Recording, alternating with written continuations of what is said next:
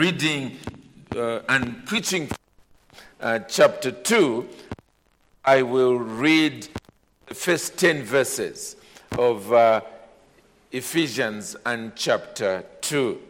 The Bible says there, "And you were dead in the trespasses and sins in which you once walked, following the course of this world, following the prince of the power of the air, the spirit that is now at work in the sons of disobedience, among whom we,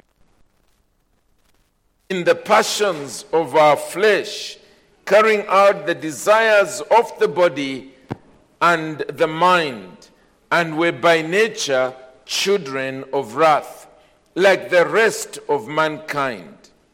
But God, being rich in mercy, because of the great love with which he loved us, even when we were dead in our trespasses, made us alive together with Christ."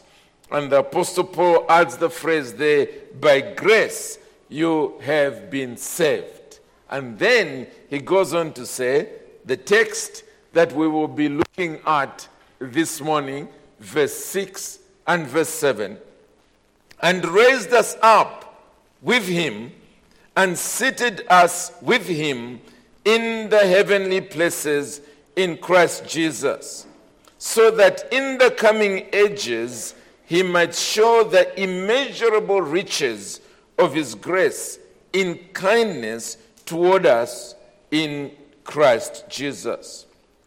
For by grace you have been saved through faith, and this is not your own doing. It is the gift of God, not a result of works, so that no one may boast. For we are his workmanship, created in Christ Jesus for good works, which God prepared beforehand that we should walk in them." Well, brethren, as you can see, it's right now with the Bible.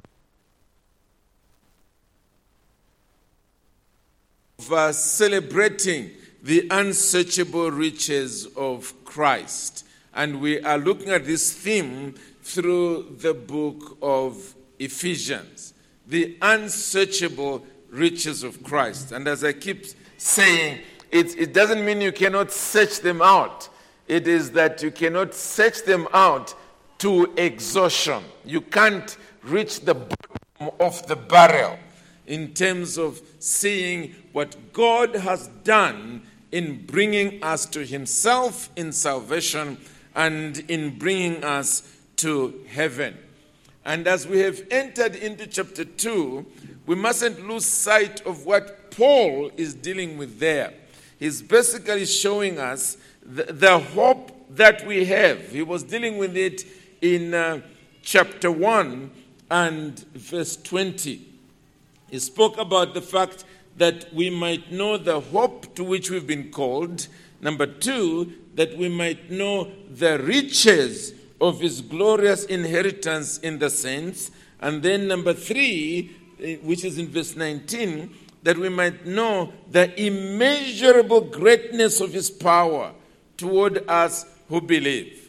And he's saying it is like the power that God displayed in bringing Jesus Christ from the dead, ascending him to heaven, and sitting him above all powers to reign there at his right hand. And so as we enter chapter 2, all Paul is doing is now applying that to us.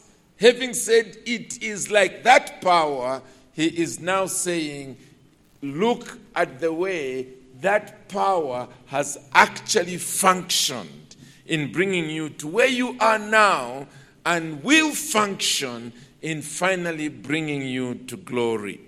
So we saw that he began with our state of spiritual death, which is in verse 1 to verse 3.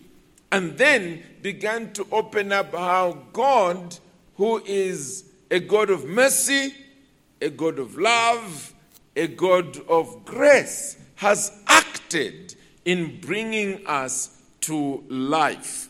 And that's what we saw last time. And what we are doing now is asking the question or answering the question, what exactly has God done to save us? What is it?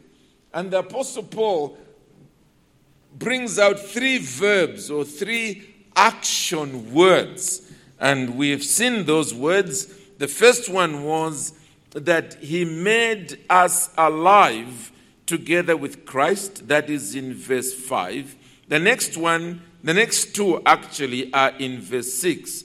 And raised us up with him. That's number 2.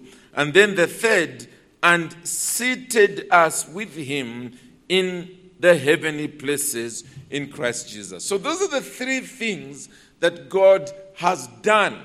And he has done it by his power. And therefore, as he continues to work in our lives, he is simply continuing that same activity. So last time we looked at the first, and that is being made alive together with Christ. And today I want us to look at the second 2, being raised up together with Christ and being seated with him in the heavenly places. So let's begin with that first one at the beginning of verse 6. And raised us up with him. Raised us up with him. What has he got in mind? Well, I think it's fairly easy for us to picture the 3 verbs as this. The first is that of resurrection. The second is that of ascension.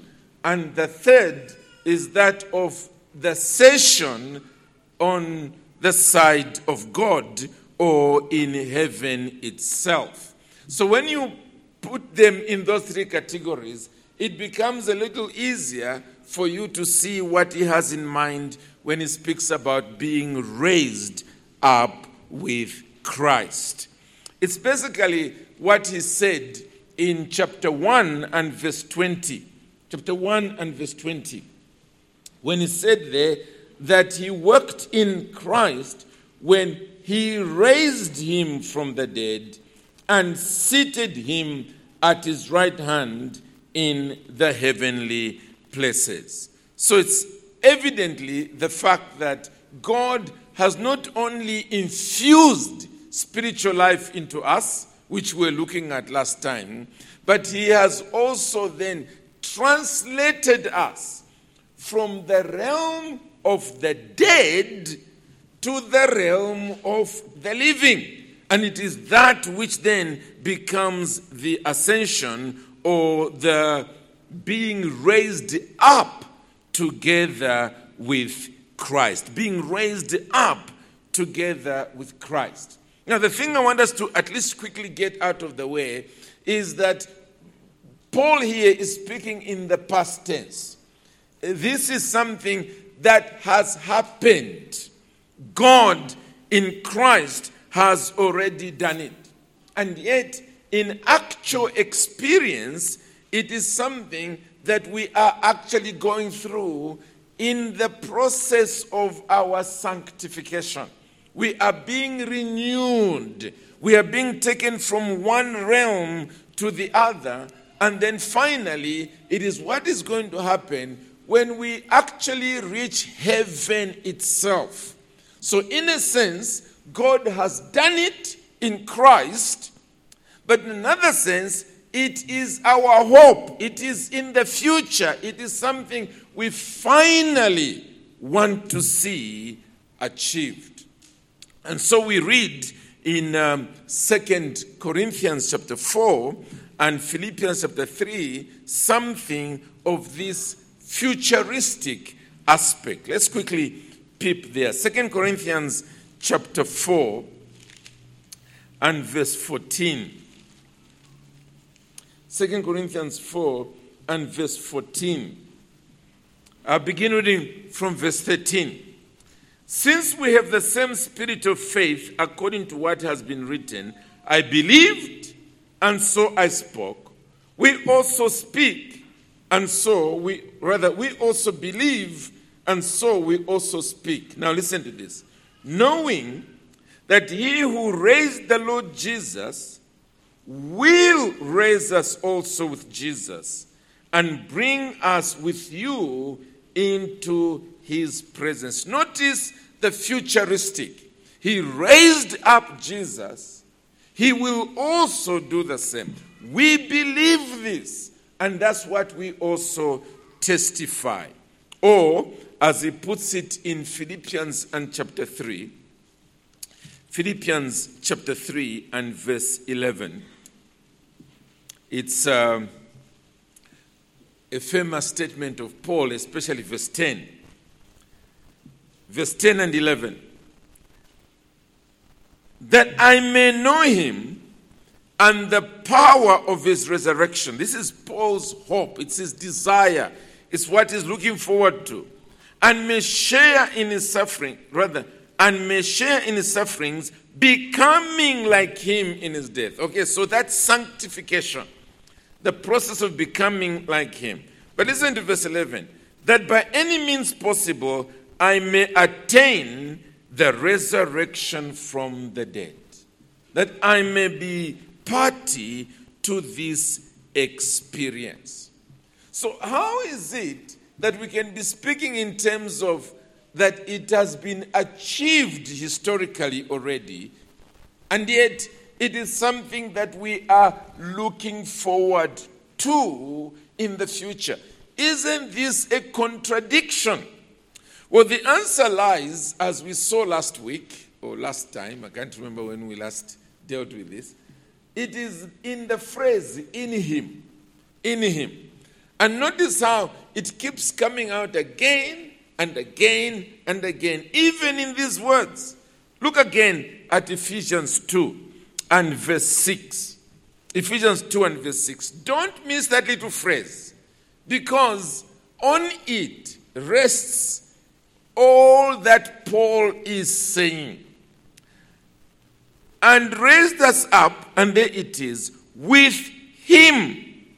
And again, and seated us, there it is again, with him in the heavenly places in Christ Jesus.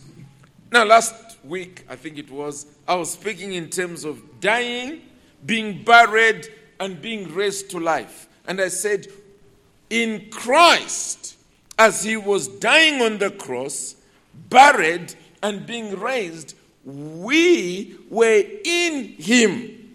And therefore, what he was achieving, he was not only achieving for us, but he was achieving with us. Because in God's decree, in God's covenant with his Son, he had given us to his Son as the elect, given us to him, so that whatever he was doing for us and was being achieved with us. So when we read the phrase with him, think in terms of in union with him. Add that little phrase in your thinking. In union with him. So let's read that text again, but this time think in terms of in him or with him, in terms of in union with him. Okay, so back to our text. And raised us up in union with him. And we're going to see very shortly, and seated us in union with him in the heavenly places. What it means, therefore, is that in a sense, although we are still here on earth and we are undergoing the process of sanctification, it's not something that is debatable. It's not something that is hanging on chance, that perhaps it might happen, perhaps it might not happen. It's a matter of time. This process has begun and will really be achieved. And it is as good as done from God's perspective. because it is in Christ. I like the way in which the Puritans used to refer to the relationship between sanctification, what we are going through, and glorification, and that is what will happen at the very end. And they spoke in these terms, that sanctification is glorification in the bud, B-U-D. In other words, when you're looking at a flower, the flower first begins as something that is closed. And then in due season, it begins to open up. And as it finally opens up, you go, wow, what a beautiful flower. But it's not that that flower is something that's different from when it was closed. It's actually the same thing, except there is a time machine that is put inside it by God's creative power. And that time machine opens up as that time is going on. And that's really the way in which the Puritans understood our sanctification. That we are actually simply going from one degree of glory to another. That's actually what's happening. From one degree of glory to another. So the glorification has begun. But sanctification is glory or glorification still in the bud. And then glorification is actually sanctification in full flower. Now it has finished, and we are seeing the whole of it, and we are saying, wow, what a glorious thing God has done. So it's all been achieved in Christ. It is now being realized as we are saved, we are made alive. But it's not ending there. It's not just being made alive, but it is also being raised up together with Christ. And there is something there of the process of our sanctification. What a joyous thing it is, brethren, to realize that when a person has become a Christian, he will continue to grow as a Christian, because it is the power of God that's going to achieve that. And as far as God is concerned, it is as good as done. But let's quickly hurry on, because especially if you notice the title of my sermon, I'm talking about being seated with Christ in heavenly places. God's power not only raised us up with Christ, but also, again, notice the tense, seated us with him in heavenly places. Verse 6, and raised us up with him and seated us with him in the heavenly places in Christ Jesus. So we share in Christ's exalted life, which is a life that is already far above all powers.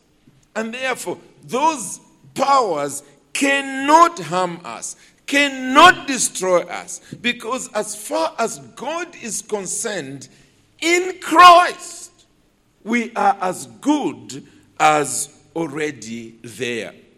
So again, to appreciate this, let's go back to chapter 1 and verse 20. Chapter 1 and verse 20. Let's see what has happened to Christ.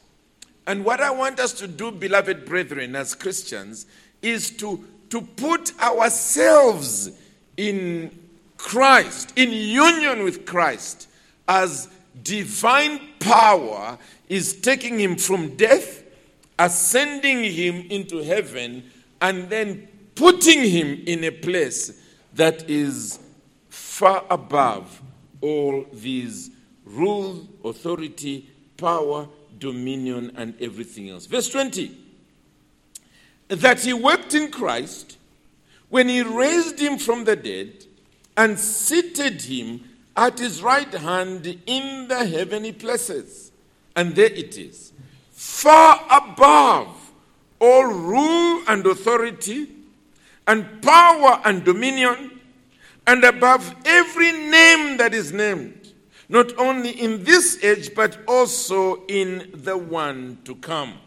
And then it is said in verse 22 and verse 23, and he put all things under his feet and gave him as head over all things to the church, which is his body, the fullness of him who fills all in all. Again, I hope you're drinking this in, because we're supposed to be celebrating the unsearchable riches of Christ. The only difference you are seeing between chapter 1 and chapter 2 here is that little phrase, at his right hand. That's the only bit that has not been given to us. So as we read chapter 1 and verse 21, we read there, rather verse 20, seated him at his right hand in the heavenly places. But everything else, seated with him in the heavenly places, is ours. And the only reason why the Apostle Paul would skip that little phrase is because in the mind of Paul, that phrase is talking in terms of rulership. And that rulership is one that is only given to the Lord Jesus Christ. He's the one who's able to say, all authority in heaven and on earth has been given to me. We can't speak in those terms. But what we can speak about is that place of security, that place of being above being destroyed by the arch enemies of God, that place we have already arrived in Christ, in Christ, in Christ. And I think it's important for us to appreciate this, because strictly speaking, if we were left at the mercy of the power of sin, at the mercy of the power of this fallen world, at the mercy of the power of Satan and all his minions, so to speak, his helpers, all these demons that are fallen together with him, friends, there's no way we would get to heaven. Absolutely no way. We would be easily defeated. But we are not only able to get to heaven, not only we will get to heaven, we are as good as already there. Because we are in Christ. We are in Christ. Now, that doesn't mean that we don't undergo temptation. It doesn't mean that we don't every so often actually yield to temptation and consequently sin against the Lord. We do that. The battle is real. Temptation is real. Sin is real. But one thing is sure, it is this, that we will never be defeated. If we are truly God's children, we will never be defeated. We will never live in sin because of what God has achieved in the person of his Son, the Lord Jesus Christ. And that's the reason why in the book of Romans, the Apostle Paul doesn't say we are conquerors. He says we are more than conquerors. And then he adds, through him who has loved us. We are more than conquerors. In other words, it's a done deal.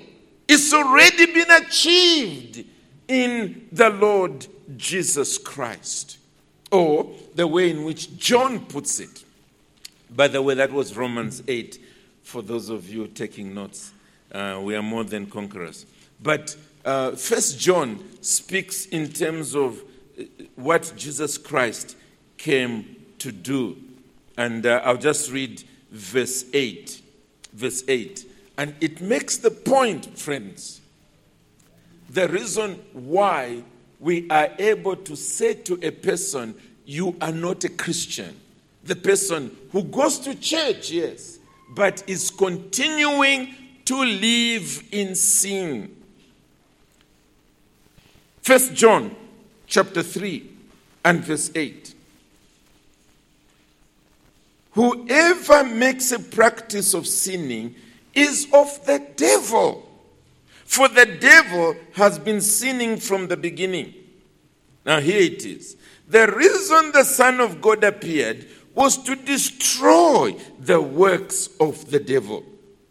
No one born of God makes a practice of sinning, for God's seed abides in him, and he cannot keep on sinning because he has been born of God. Again, remember that picture of glorification being really, rather sanctification, being glorification in the bud. There is a time machine that is there that is continuing to work, finally showing forth something of the glory of God that is in the soul of believers.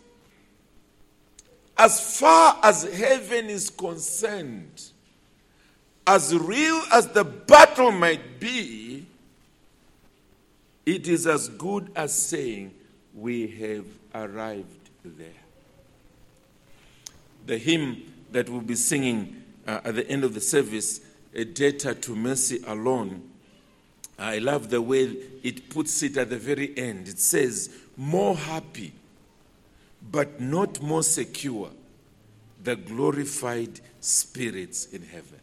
Yes, they are happier because the battle is over. They've arrived. But they are not more secure than I am here. They're not. Because as far as God is concerned, I'm as good as being there in Christ, in union with Christ. With Christ, it's as good as done. So you can understand why when the Apostle Paul says this, he finally cannot help but speak in terms of,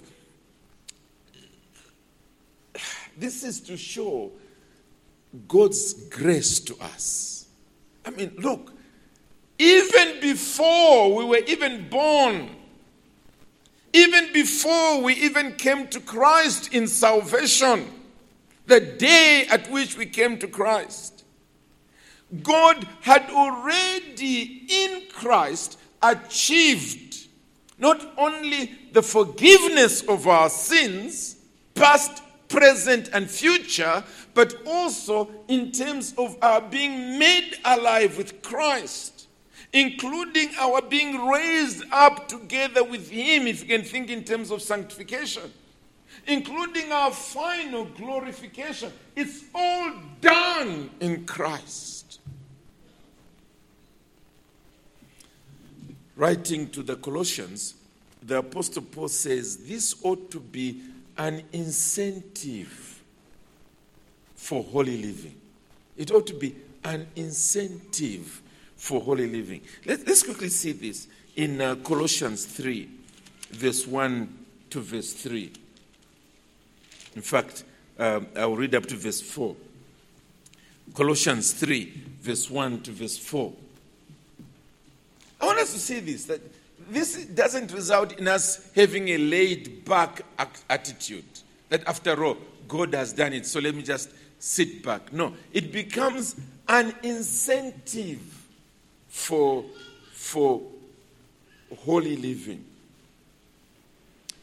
Verse 1, if then you have been raised with Christ, which we looked at we've looked at this in this sermon, seek the things that are above, where Christ is seated at the right hand of God. Okay? Because we are in him. We've been raised with him and we've been seated in him. So seek the things of heaven, the things of holiness, the things of glory. Verse 2, set your minds on things that are above, not on things that are on earth. For you have died, and your life is hidden with Christ in God. You see that? Your life is in Him. It's been done in Him, in union with Him. Surely you can't be spending your mind and your heart on the things that are earthly, the things that will perish with time. You can't. When Christ, who is your life, appears, then you also will appear with Him in glory, shining like the sun in its noonday splendor. That's the way you will be. There is absolutely no chance that will not happen. Absolutely zero. If you are a Christian, that's what we are all heading towards. You can see how crazy it is, therefore, when people are suggesting that a Christian can lose his salvation. How?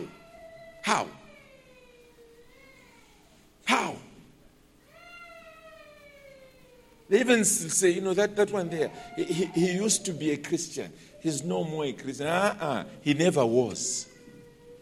He never was.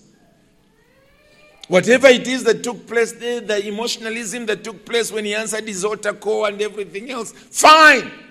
Those are emotions.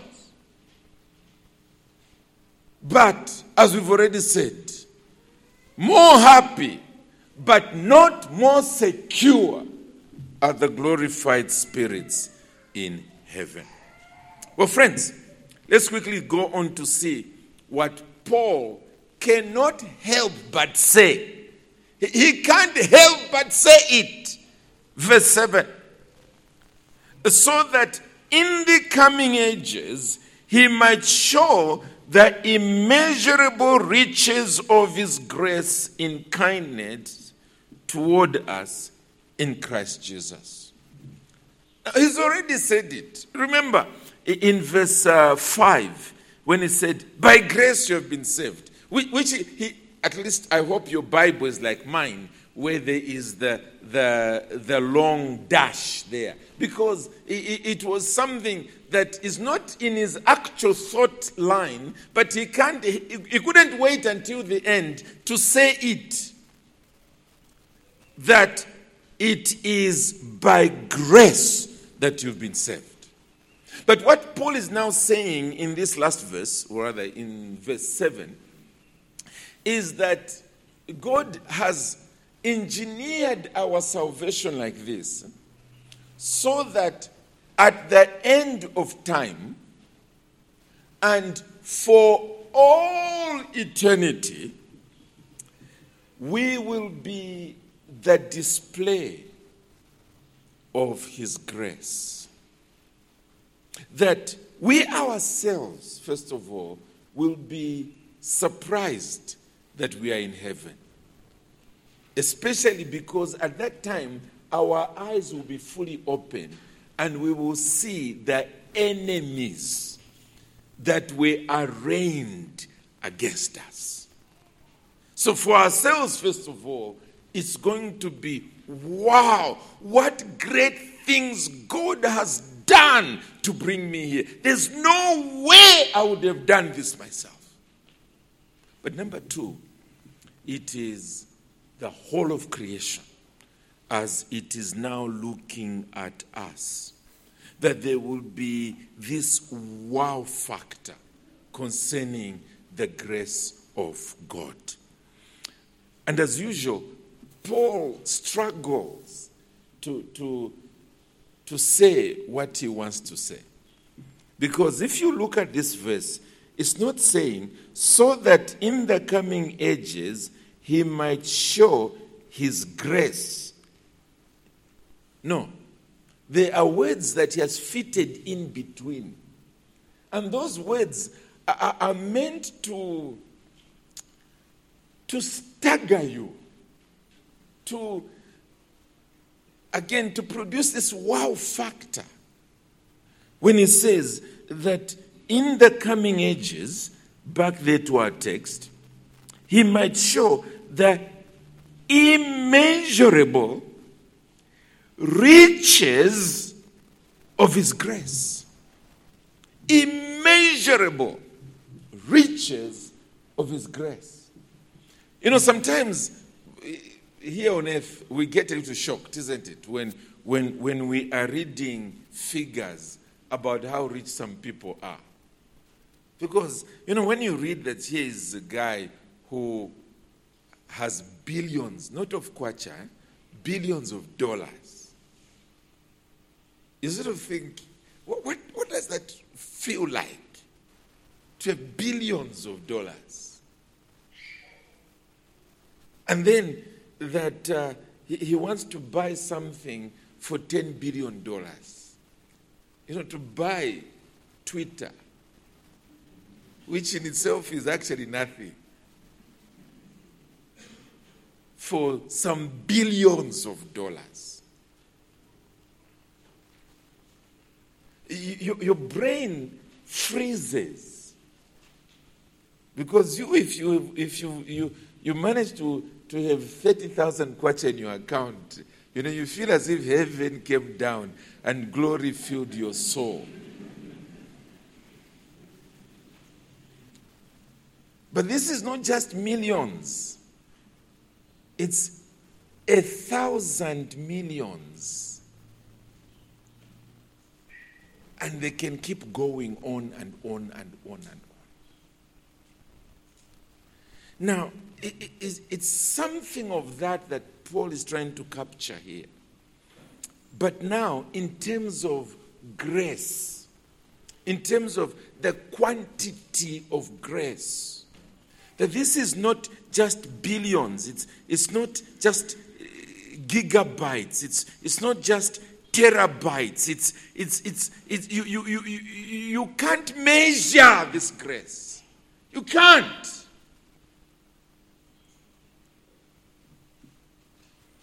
Try and just imagine for a moment that you have you yourself as the main person, and we are being shown two pictures of you. On one picture is your arch enemies, the guys who hate you, and if they could blow your brains off, they would blow your brains off. Everything is there. They are your arch enemies. Here's one picture of them. And then the next picture, they are sitting with you in your glory, in your palace. They are with you there. You have brought them, you yourself, not other people, you yourself have worked out a way that you have brought your worst enemy to be your best friends in your glory, in your palace. And it's been at your own cost, 100%. And it's not that you said to them, okay, do your best. If you manage, you come here. No. You yourself have worked all that process to finally bring them to this place.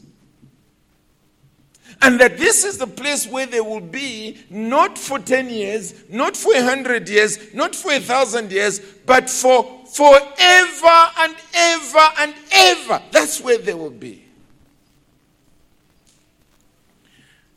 Obviously, every time somebody looks at those two pictures, he will say, wow, what grace. Incredible grace. Every time they look this side and they look there, they say it cannot be. It cannot be. Here is somebody who is rich in grace. He is rich, immeasurably rich in grace by the way in which he has acted in kindness, And there it is, in kindness toward us in Christ Jesus.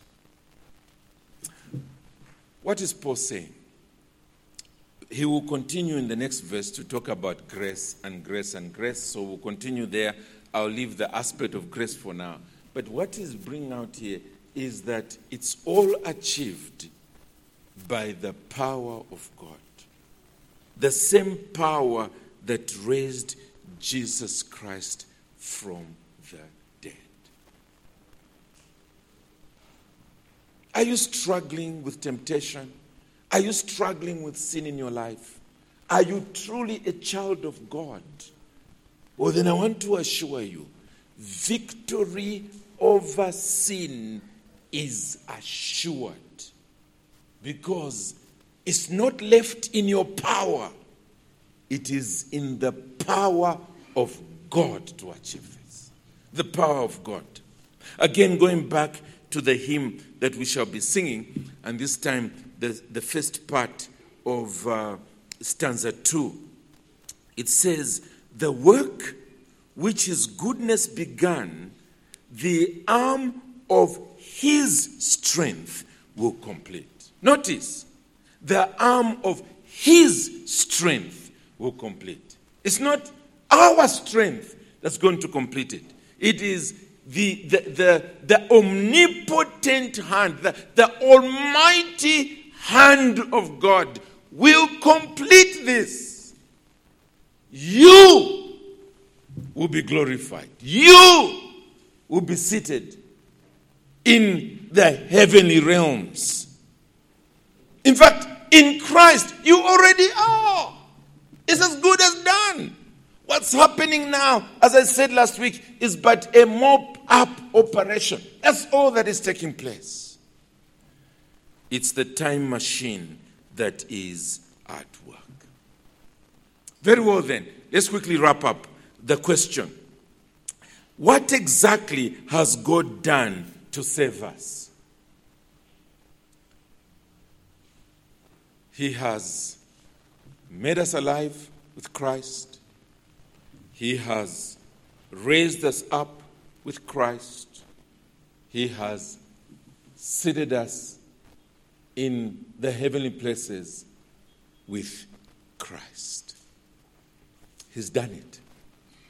He's done it. And it is a matter of time that we will get there. And all we need to do is go back to the beginning, where everything began. And it was when in eternity, before this world was created, remember Ephesians 1, verse 3 to verse 14. Before this world was created, the Father chose us and gave us to the Son. And they entered into an agreement. The Son was to come and fulfill, pay our nkongole, our debt, our liability on the cross, and therefore secure our forgiveness. And from that point, he was going to go back to the Father, and the Father was now going to give him the Holy Spirit, who was going to come into this world now to seek out his elect people, to infuse life into them as they hear the gospel. And then that time machine will begin to unfold to finally bring them to heaven. From eternity to eternity, all by the grace of God. Now, why has God revealed all this to us? It is so that in this life, we may already begin to rejoice in this. So that in this life, we may already be motivated for this. That's where we are going. And the time machine will get us there. It is built into us by his Spirit. Why hold back Let me go full throttle in praising this God for his grace towards me in this life. That's why all this has been revealed, that we might now begin to celebrate in the midst of all the missiles that are flying, the bombs that are being thrown into our directions, the arrows that are being thrust at us, and everything else that is militating against our souls going to heaven, that in the midst of all those realities, we may still be individuals that are praising God for his amazing grace. I hope that's true about you. That one of the best phrases in your life is simply that phrase, grace, grace, grace. Because that's the only way I can explain my way to heaven. That I am a debtor